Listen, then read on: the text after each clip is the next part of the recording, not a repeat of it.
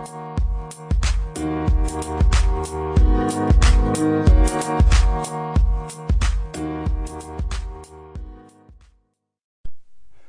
there, and welcome to episode 65 of the Value Through Vulnerability podcast. I'm your host, Gary Turner, and this is a special edition for a special person, Katrina Collier, whose new book, The Robot Proof Recruiter, is coming out on the same day, the following day that this podcast is being released. So it would be great if you could all jump on Amazon or your favourite purchasing site and buy this book, as all of the donations, all of the royalties will go directly to Katrina's chosen charity. She offers so much insight here, not just about recruitment, HR, leadership and the world of work, but also shares vulnerably her own story and what gives her the passion and drive to run 5 DisruptHR events in the UK, her business, the Searchologist, and also to contribute towards the volunteering work that she does. She truly is an inspiration. For those that don't know her, connect with her, follow her. For those that do know, I hope that you enjoy the conversation and will indeed support Katrina with her new book.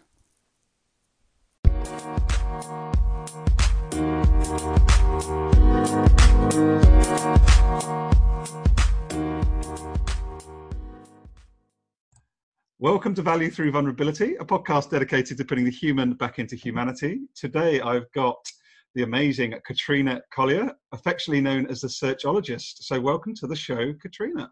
Thank you so much for having me, Gary. I'm quite honoured.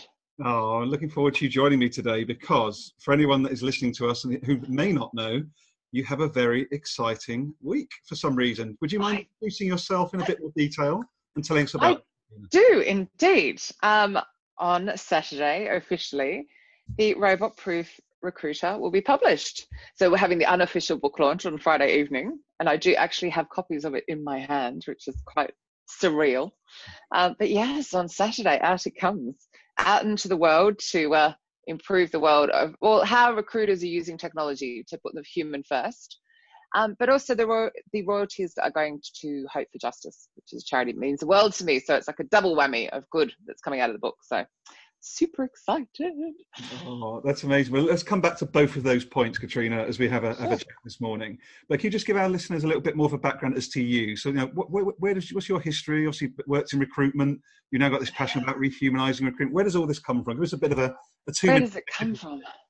I know it's quite complicated as well, because my business is completely split in two. So there's the Searchologist and there's the other side. So I shall explain in a second. So I, of course, fell into recruitment. Nobody chooses to go into recruitment there, which is, I mean, ridiculous when you think about it, isn't it? We're responsible for bringing in the people into the company to make the company a success, and nobody plans that career. So anyway, I, in 2003, saw a little advertisement for trainee recruitment consultant, and I'd moved here from Sydney, hence the weird accent. And I'm like, okay, I can do that. Why not? Stumbling start, then finally ended up in a company for 5 years. Come 2008, recession hits. All of these people are appearing on LinkedIn. I'm using LinkedIn to recruit. So I'm like, maybe I should just teach companies to use LinkedIn to recruit. Yeah, that thinking was way too early. To be honest, sometimes it's still way too early. So I then actually went in-house for a period of about 18 months. And in that time, proved to myself that I could recruit and use LinkedIn and a small amount of advertising and not use any recruitment agencies. So I then came out and started teaching, which I've done quite solidly from 2012. So I was teaching social recruiting and sourcing, but not just LinkedIn, all of the sites. So, you know, Facebook, Twitter, Instagram, wherever people are. And then I realized that even though I've been teaching how to get the human to reply, so rather than, look, here's Gary, here's his contact details, and that's as far as it goes, I've always been focused on but what will make Gary reply? Because otherwise, really, it's pointless. So I've sort of shifted focus, and now I'm just solely focusing on candidate engagement, because there's lots of sourcing training out there. You know, you can Google and find out how to find somebody. It's not complicated. It's easy to find someone's contact details. And that's the problem. There's too much spam. So then I think it was March last year, Kogan Page came to me and said, would you like to write a book?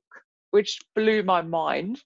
So I've then spent at least 8 months writing this Robot Proof Recruiter, which is amazing. So that side of the business has kind of shifted. And I now spend a lot of time facilitating sessions between hiring managers and recruiters to get them talking better and to understanding the importance of, making sure that right information is out in line and how they treat people, because the impact of that. And also speaking, see, as you and I met, didn't we, in Kuwait? We did. That's awesome. So in terms Yeah. of, it's really interesting because I fell into recruitment myself as well back in 2001. Nobody plans it. Which It's is ridiculous. hilarious. That's We really, all fall in. it's really making me smile.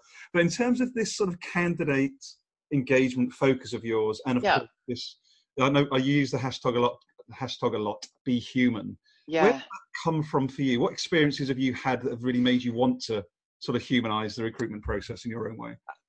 Just seeing recruiters treat people poorly. I mean, there are just so many examples online of just recruiter spam. I mean, if you look at the hashtag recruiter fail, recruiter spam, there's a subreddit called Recruiting Hell, which is so funny on Reddit. I mean, it's hilariously funny, but not. So it's really just seeing examples of humans not treating humans well. And I just got frustrated with that.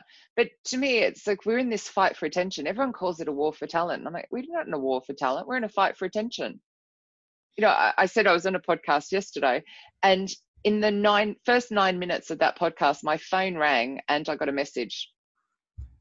It was 9 minutes, and you go, I'm trying to focus on this really important thing while my phone is distracting me. So if you think about just that general noise and the fact that then recruiters create all this spam by irrelevant in-mails, just, being disrespectful of people, ghosting them, and then complaining that candidate ghosts. I mean, just, dropping out of the process, disappearing, being disrespectful of people's time and energy and the emotion. My God, the emotion that's involved in interviewing. So that's really what inspired me to just go, look, this is ridiculous. But also because thanks to the internet and latterly Google for Jobs, how a company and a recruiter treats somebody is so much more important because of the online reviews and the fact that people, and anything else, because it could be tweets and comments and all sorts, that people can find out this stuff about a company and the recruiter, be it in-house or agency, and not want to speak to them. So it's like, I do get Gary's attention, and then he Googles me and goes, oh, that Katrina Collier is a bit dodgy. I'm not going to talk to her. And that could just be because you don't like my profile picture. It could be as simple as that. It could be anything. So it's a case of how are they presenting themselves as a human and as a company to actually deserve someone's time. So it was sort of this realization that everything had shifted and changed that brought about this. I just want to focus on this because it's so big now. A recruiter's job used to be find Gary, get in touch with him, which was often by the phone back in the day, and hook him on and hire him. It was so much easier than it is now. There's all this noise and then all of this transparency. You're so open to the world as a company and a human. So what's really interesting for me is there's something coming up for me as you talk, Katrina, about almost like congruence. It's actually trying to make sure actually what you see is what you get also, because there is so much noise. Yeah. And I think it's being, oh dear, I'm going to say the A word, authentic. So it's actually one of my highest values, and it's really annoying because that word's because it's become a bit jaded, hasn't it, and overused. But I want people to meet me in person and go, you're exactly the same as you are online. And that's generally even what I hear, that you're the same and that's what you should be, to a point. So I don't want you to share what you're doing in Amsterdam on the weekend. I don't want you to be, a racist or a bully or any of that. That should not be visible online. Full stop, because it will impact a career. So, but other than that, just be yourself. As you said, be human. I'm all about, right now we're talking, my dogs are at my feet. I get to work from home, and so there's often photos of the dogs in my screen or whatever going out onto the world. And, just people talk to me about them before they talk to me about my work, which I think is what people want. They want something to latch onto, if that makes sense. No, it really doesn't. And how does that inform? So tell us a little bit about the book. So the Robot-Proof Recruiter. How did it come into being, and what do you want people to take away from the experience of diving into your book? how did it come into being? I don't know. I somehow got all that stuff out of my head onto paper. No, to answer you seriously, I knew straight away that it was going to be called the Robot Proof Recruiter, because there is such, I mean, as HR get as well, and I'm sure everyone's getting, actually, to be fair, the robots are coming, the robots are going to take over, you know, and you're just going, okay, so 300 years ago when I was working in the National Australia Bank as a bank teller, not quite that long ago, but you know what I mean, they told me that the automatic teller machine would replace me. But there are still tellers in the bank. For a mundane as transaction as going in and withdrawing cash, there is still a human being that you can go and interact with, or self-checkout. There are people who absolutely will not use self-checkout and will go to the human being for their grocery shop. So it's, okay, now we're talking about somebody's career that a robot is going to take care of. Give me a break. There's no way. You know, that recruiters have such an important job. I mean, on top of bringing the right people into the company, but they're playing with people's lives. If they screw that up, that person could end up starting a job, failing, out on the street, unable to pay their bills, unable to pay their school kids' fees, you know, unable to feed themselves. If they make the mistake, you never know how that will ruin someone's life in 3 to 6 months. So there's just no way. So it started from that, oh, give me a break. And then it was looking at the way recruiters are using technology now is so wrong. They've got it all ass about face. Instead of putting the human first, they're putting the technology first. They're getting really excited because someone came along and said, oh, buy this, it can do this. And they're like, oh, bells and whistles. You know, and actually, I'll give you an example. It's a bit off, but how important it is to use tech that's right. Do you remember how big Nokia was, the Nokia phones? Yeah. Right, and they were mega complicated. By the end, they were ridiculous. They had forgotten the user and they'd gone so far into the bells and whistles. Then along comes iPhone and goes, oh, this is how Katrina can use this phone with such ease. And everybody switched to iPhone. And now they've switched on to other things for sure. But like that initial surge was because they put the human first instead of going, oh, but the technology can do blah, blah, blah. They just made it easier. And I think this is this thing with a lot of the robot proof recruiter is if you don't want to be replaced on the transactional side of stuff.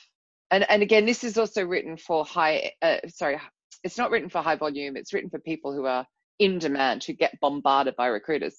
But it's pull out all of the human skills, pull out your empathy, pull out your vulnerability, if you will, pull out listening skills and make that person feel like they matter. The technology is not going to be able to do that for a very, very, very long time. So other way.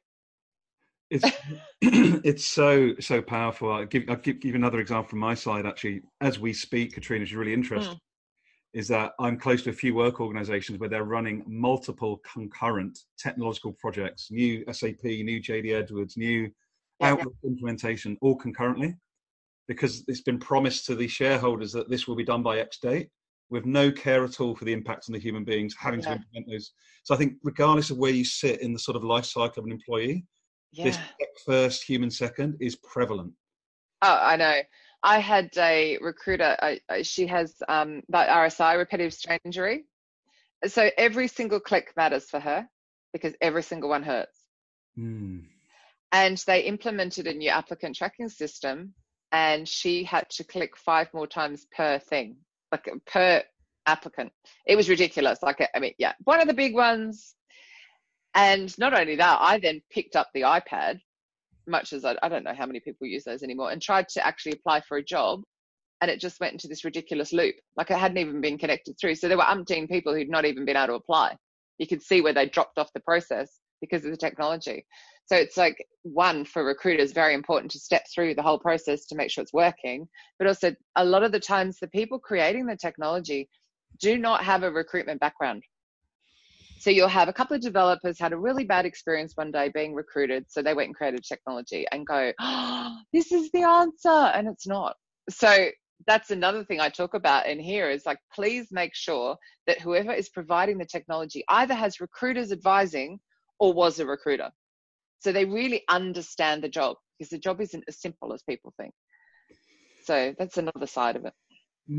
That's really interesting. One of the themes of this podcast is around inclusion as well. So like getting the right voices, the right insights into the Yeah. room, is what I'm hearing Yeah. you talk about.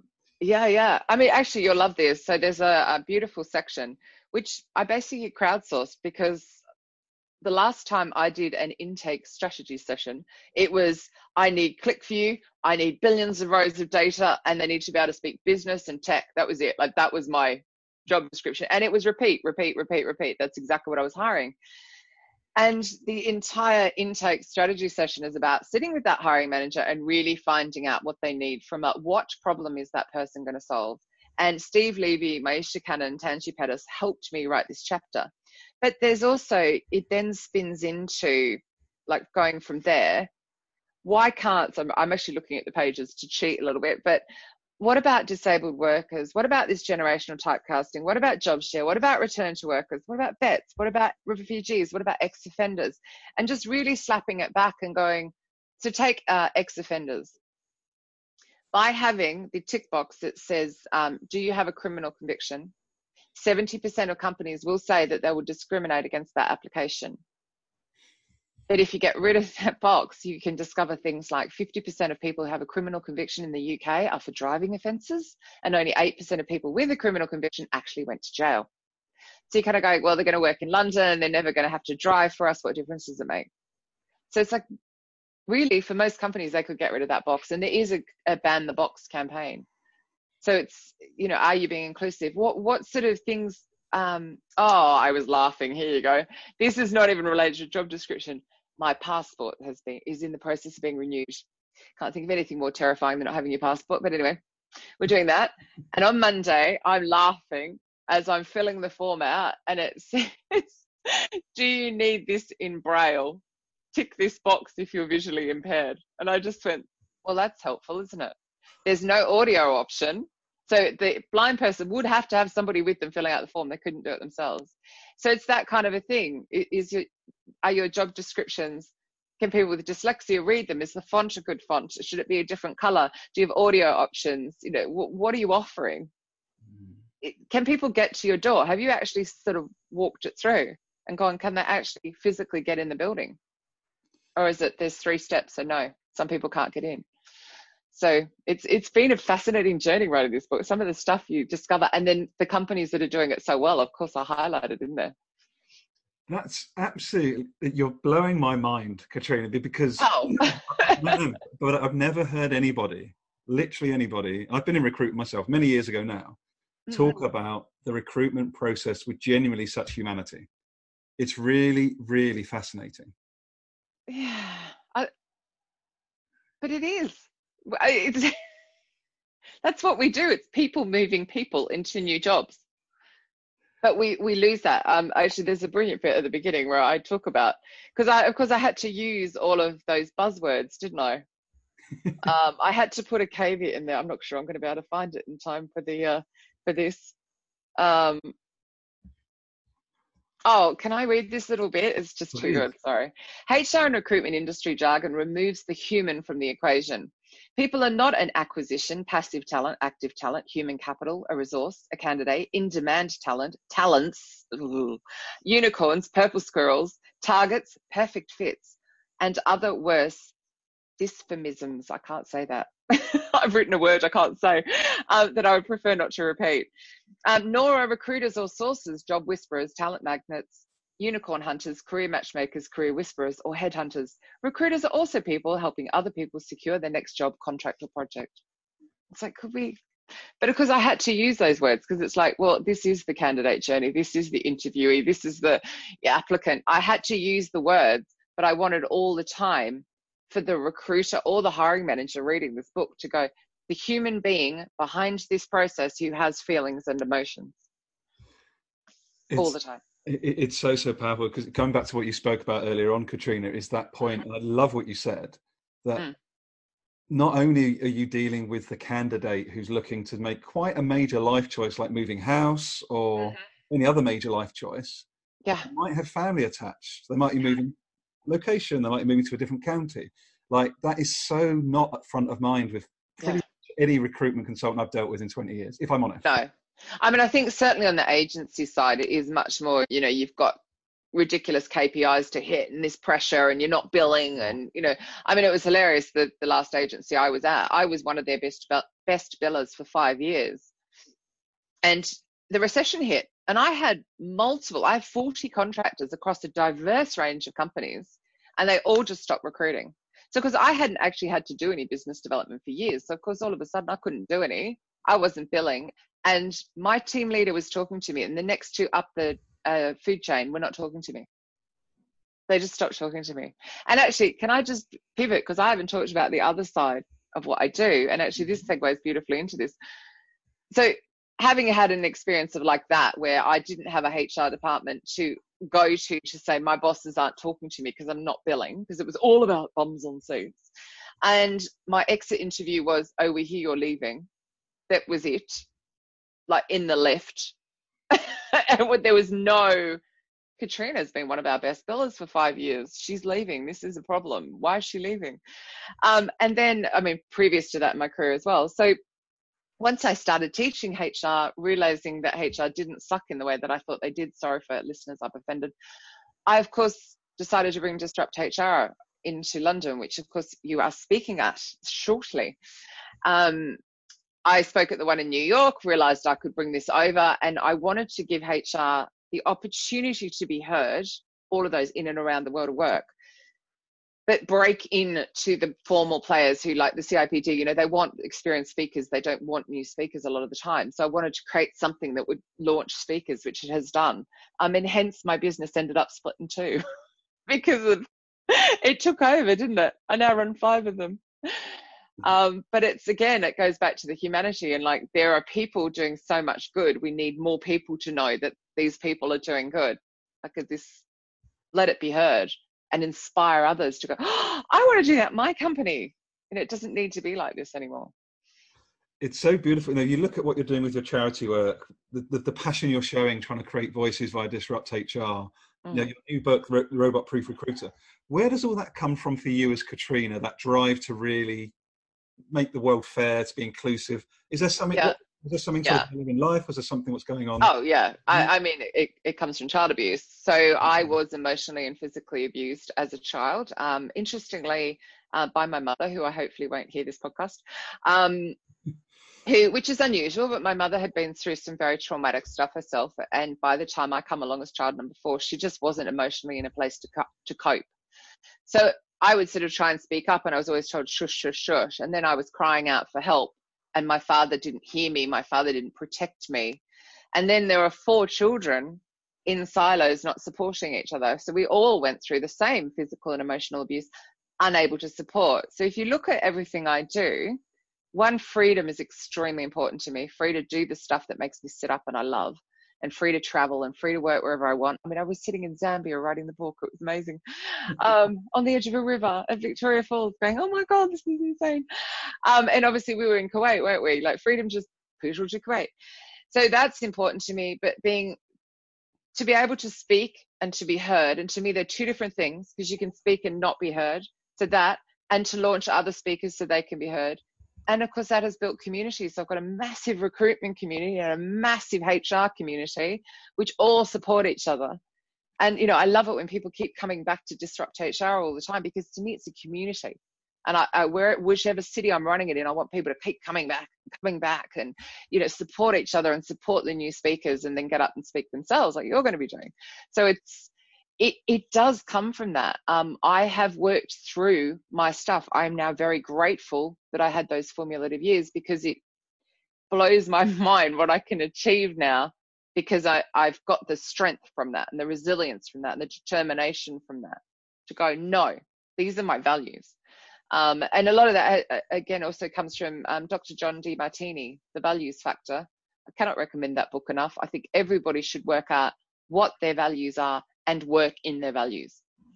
Just literally go, these are it will be the stuff that you will literally drop everything else for. Do my accounts get done? No, of course not. They're boring. Oh, I get to speak, and I get to get others to speak. I'm over here. And again, going back to the charity work and how that fits in.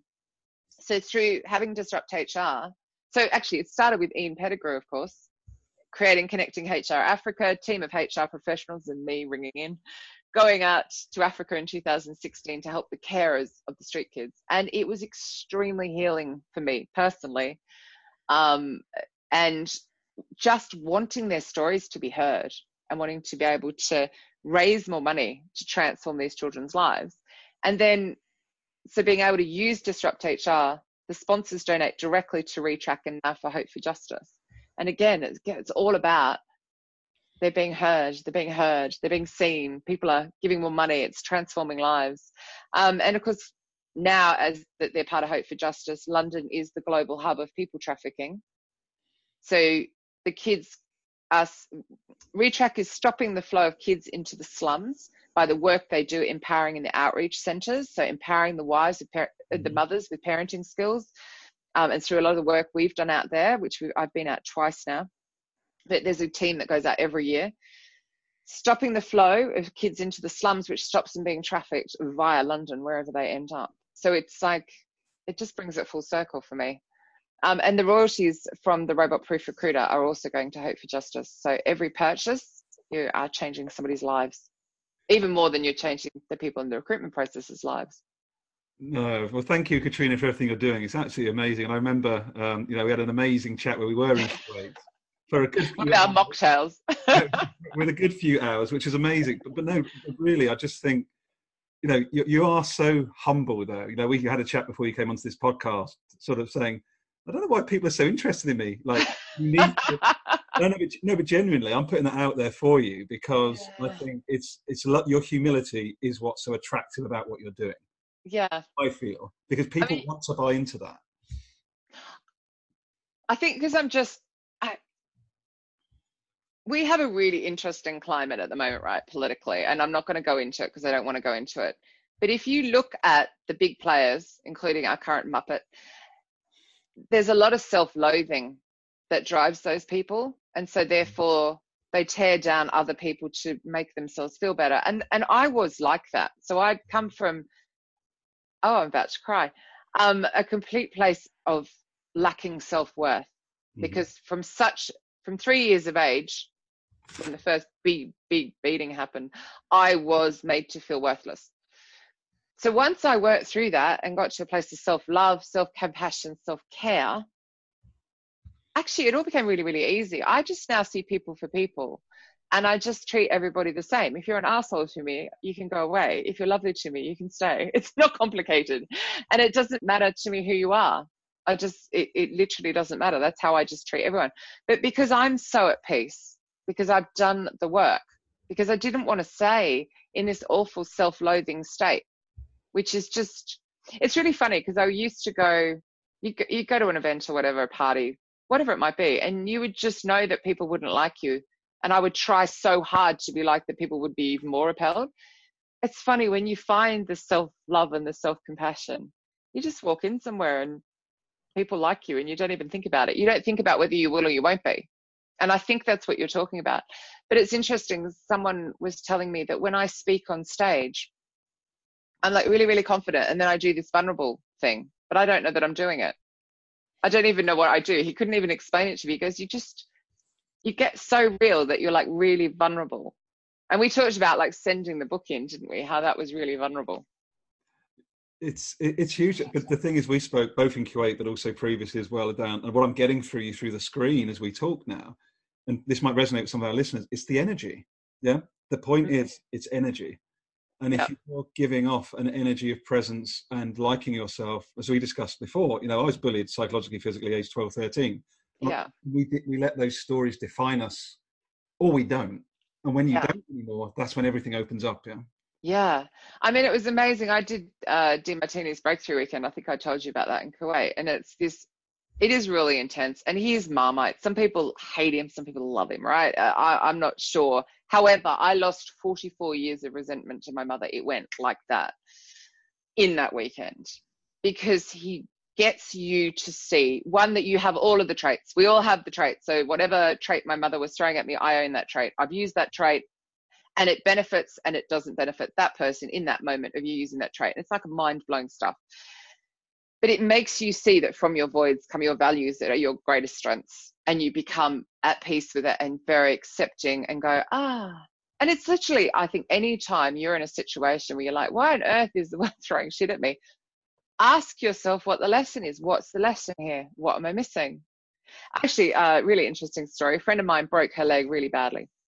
And this particular person puts everybody first. Her kids first, her job first, her husband first, her band first, everything. And the leg isn't healing. And it's not healing, and it's not healing. And I knew why it wasn't healing, but it was up to her to learn that. So I said to her, what is the lesson?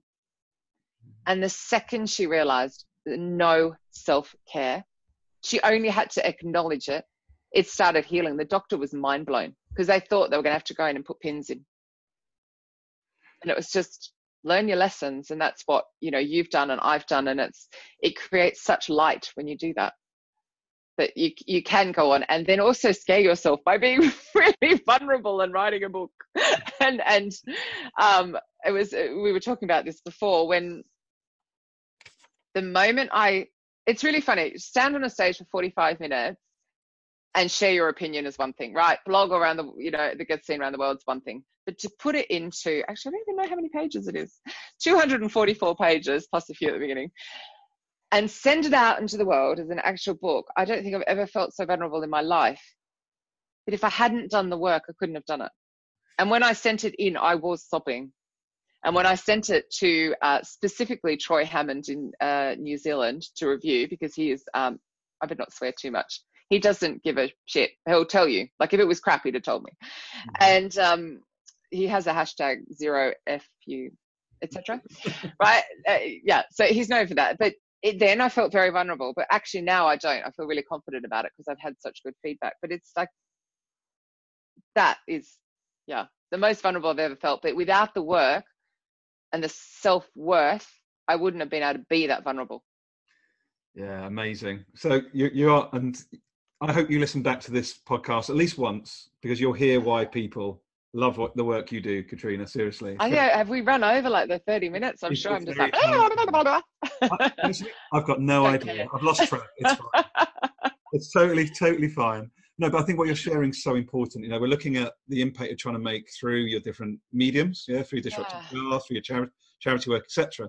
But fundamentally, you are evidencing, role modeling that congruence of, the world is completely open as long as you keep your own thinking. If you think you're not good enough, you won't be. If you think you are, you will be. Like, it's that straightforward now. Well, we have this whole misconception around the ego as well. So everyone thinks, it's all about, you better not have a big ego. No, the ego is that little voice in your head where I'll say, okay, Gary, I'm going to put you on stage at DisruptHR, and your little voice in your head will go, oh, no, you can't do that. Oh my God. Because its job is to keep you safe and small. Mm-hmm. But the more that you go, I've done a video on this before, which you might have seen, or I just sort of went, don't argue with that little inner voice that's trying to keep you small. Just go, well, isn't that interesting? And what about the time that? And you give it evidence to the contrary. And Michelle Zelli, who is my therapist stroke coach, who has helped me lose all of this, it gave me that technique, and it's amazing. Often my little voice doesn't even pop up and tell me I'm not capable of something now, because you just go, well, isn't that interesting? But what about blah, blah, blah, blah, blah, blah. And it's, so you can then step out of your comfort zone. And by the way, with DisruptHR, if you are a first-time speaker, I'm more than happy to have you speak, because it's actually easier for a first-time speaker to do a 5-minute than an experienced keynote to do a 5-minute. It's weird like that. So are you actively looking for speakers at the moment for any of your 5 events at the moment, Katrina? Definitely not London. Maybe next year's. Oh God, no, not London. In-house HR, yes, for London, but next year, because I literally this year's booked out. But for York and Newcastle, I am, and the next Cambridge, which actually I must get live online. It's not up, and Bristol next year. So the next one's booked. So. Awesome. Always open, but I need in-house more than I need consultant. Amazing. I put us on that side. We're on the out. Oh no, you're this one on the inside, but you're kind of consultant as well. Actually, you're a hybrid. I'm just odd. We know that. We know that already. we know that already. And in terms of your charity work as well, with Hope for Justice, etc., how could other people potentially get involved in that as well if they wanted to support you, as well as buying the book, because there'll be some proceeds from there? In terms of well, obviously buy the book for your entire team and all of your hiring managers. So don't just buy a copy and share it. It's so funny how many people said, oh, I'm going to buy a copy and then pass it around. I'm like, you're doing what? It reminded me of back in the day with vinyl, when we take a vinyl copy and put it on a cassette and go share it with your friends. Like, no, please don't do that. I am getting nothing from this book. But also, because it is such a gritty manual, people will want their own copy because you'll end up writing on it. It's that kind of a book, with Post-it notes sticking out of it. It's not a novel. It's like a gritty manual. So yes, that will help. The more you attend to Disrupt HR, the more I can get sponsors. So if you just want to come and hear some amazing fresh thinking on HR and the world of work, and they are fun and vibrant, the 5 I run, they're very, they're like me, they're a bit mad. I mean, London's is in a nightclub, for goodness sake. It's so cool. Bring it on, HR in a nightclub. Or of course, if you want to go out and work with the carers, we're always looking for, HR coaching, learning and development kind of skills to go out and work with the carers of the street kids. That work, it's so impactful. From going out in 2016 and then back to Kampala in 2018 and seeing how that team had gone from not really cohesive to very cohesive was mind-blowing. So if you have those kind of skills, I would speak to Ian Pettigrew is probably a good place to start, as there will be teams organised. You have to apply and you do have to raise £2,000 and pay your airfare, which is usually around 600, to go out and do this. And it is a week that will change your life. It's amazing. Well, you've got me buzzing about it, so it's something I'm going to seriously look at myself, to be honest. Oh, come with us next year. We're going to Cambodia. So, yeah, I'm going to seriously evaluate that. That looks... Yeah. Well, I really want to go to Cambodia. I was meant to go to Ethiopia, but something told me I needed to be in London, so I'm sadly not going. But there's a big team going. And a lot of them have heard about it via Disrupt, which as well. So it's like, it's all amazing. It's like you don't. I actually wrote that in the beginning when I was the book, when I was talking about why the royalties are going to Hope for Justice. Again, I'd not realised how if you just walk your talk and you just do your thing, you actually inspire other people. So it's like Ian had inspired me to go, and then I've inspired other people to go, and then they're all raising thousands of pounds. And you start realising how if we all do this small thing, like the snowball impact that we can have. And in Africa, so because that's where I've been with Connecting HR Africa and Hope for Justice, Retrack, whatever you want to call them. It's such a small amount of money, it makes such a massive difference. So for example, we bought them some sewing machines, the old manual sewing machines. I always do that movement where you're trying to get the kickboard to go to power it. And they're 70 quid. I mean, what's 70 quid to us? A night out? But the street kid or child getting that has to learn to sew and has to build a business and can create an income that can sustain an entire family. So we met a girl who had done exactly that. She'd received one of these sewing machines and how to sew. She'd had has a disabled child. She's now supporting herself and her child because her parents have passed, her grandfather and her sisters and their kids. And you're going, that's all from one sewing machine. So the amounts of money we raise are just monumentally life-changing.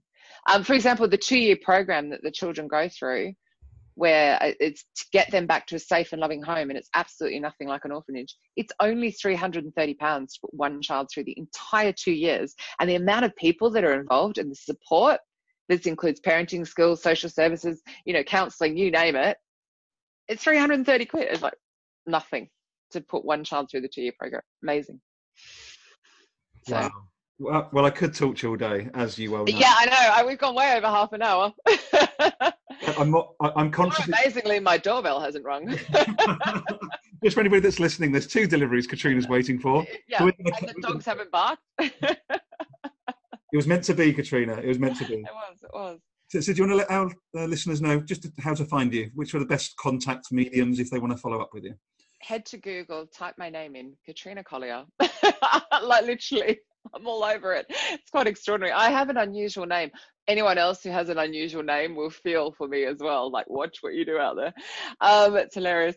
But yeah, LinkedIn, Facebook, Twitter, Instagram, you name it. I'm everywhere. Katrina at thesearchologist.com as well. I mean, the website's thesearchologist.com, which actually explains all the bits. So, but I'm super excited about the future. I'm very much hoping that off the back of this book, I can do a lot more facilitating sessions.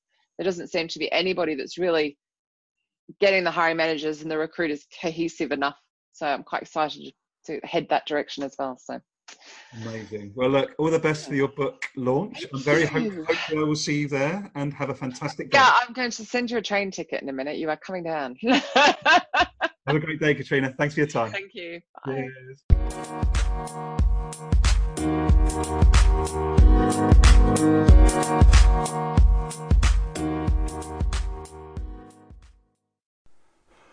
Wow, just wow. What a conversation with Katrina. What did you take away from the conversation? What resonated? What would you challenge? Katrina and I would love to hear from you. If you wouldn't mind sharing your feedback, what resonated with you via any range of media. You find me at Gary Turner 0, that's Gary with 2 R's, on Twitter or on LinkedIn. You can find Katrina's details in the show notes of this podcast. I just really want to say thank you again to Katrina for all she does, for all the giving, support and love and care she offers to all those people around her, and with anybody that comes into contact with her. I think just a couple of the big key takeaways that I want to share with you are this one around that we don't have a war for talent, we have a war for attention. Gary Vaynerchuk, whether you love or hate him, has been speaking about that for a while, that it's all about attention. So very, very, very interesting comment that, and I think certainly one that's worth all of us considering. I also just love the humanity of what Katrina is trying to achieve in the world. You know, I really was in recruitment, and I really did have an awful time. I remember when my very, very first training was, and it was back in 2001, but clearly it's not changed much, was look at everybody that comes through the door as a bag of money. That was literally my first day's training when I worked for a certain high street recruiter. They were agency, but nevertheless.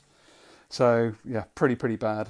I really enjoyed her talking about the fact that there are people doing so much good work. We need people to know that they're doing good work. This really does challenge, the existing paradigms, the fear-based media and fear-based leadership that still does prevail too much. It is changing. I'm sure that you, the listener, can sense it. I can certainly experience it and sense it firsthand. We really do need to make sure that the great people like Katrina are known far and wide, that we can all lift each other up. I love her talking about the fact that she operates from a place of self-love, self-compassion and self-care. And she references the comment around self-worth as well, which is such an important point. I had no idea what self-worth even meant until 2 years ago when I went on a Power Question event, thanks to Perry Timms, with the team at World Blue. I only started to learn about self-worth and what the impact that has. And indeed, something that Tracy would say is that our self-worth is not directly linked to our net worth. Very, very, very important point. And finally, always ask yourself what the lesson is. This is quite spiritual. For anybody that's listening, this is about energy, this is about the universe, it's something that's bigger than all of us, whether you like to hear that or not.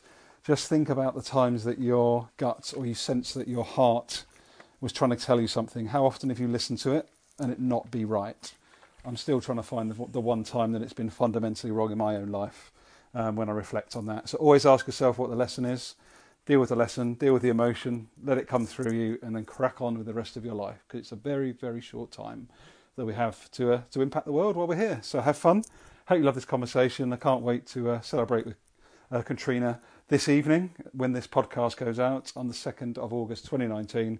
And we do hope you support her, connect with her, and all the very best for now until episode 66. Thanks very much. And this is Gary Turner, your podcast host. Thank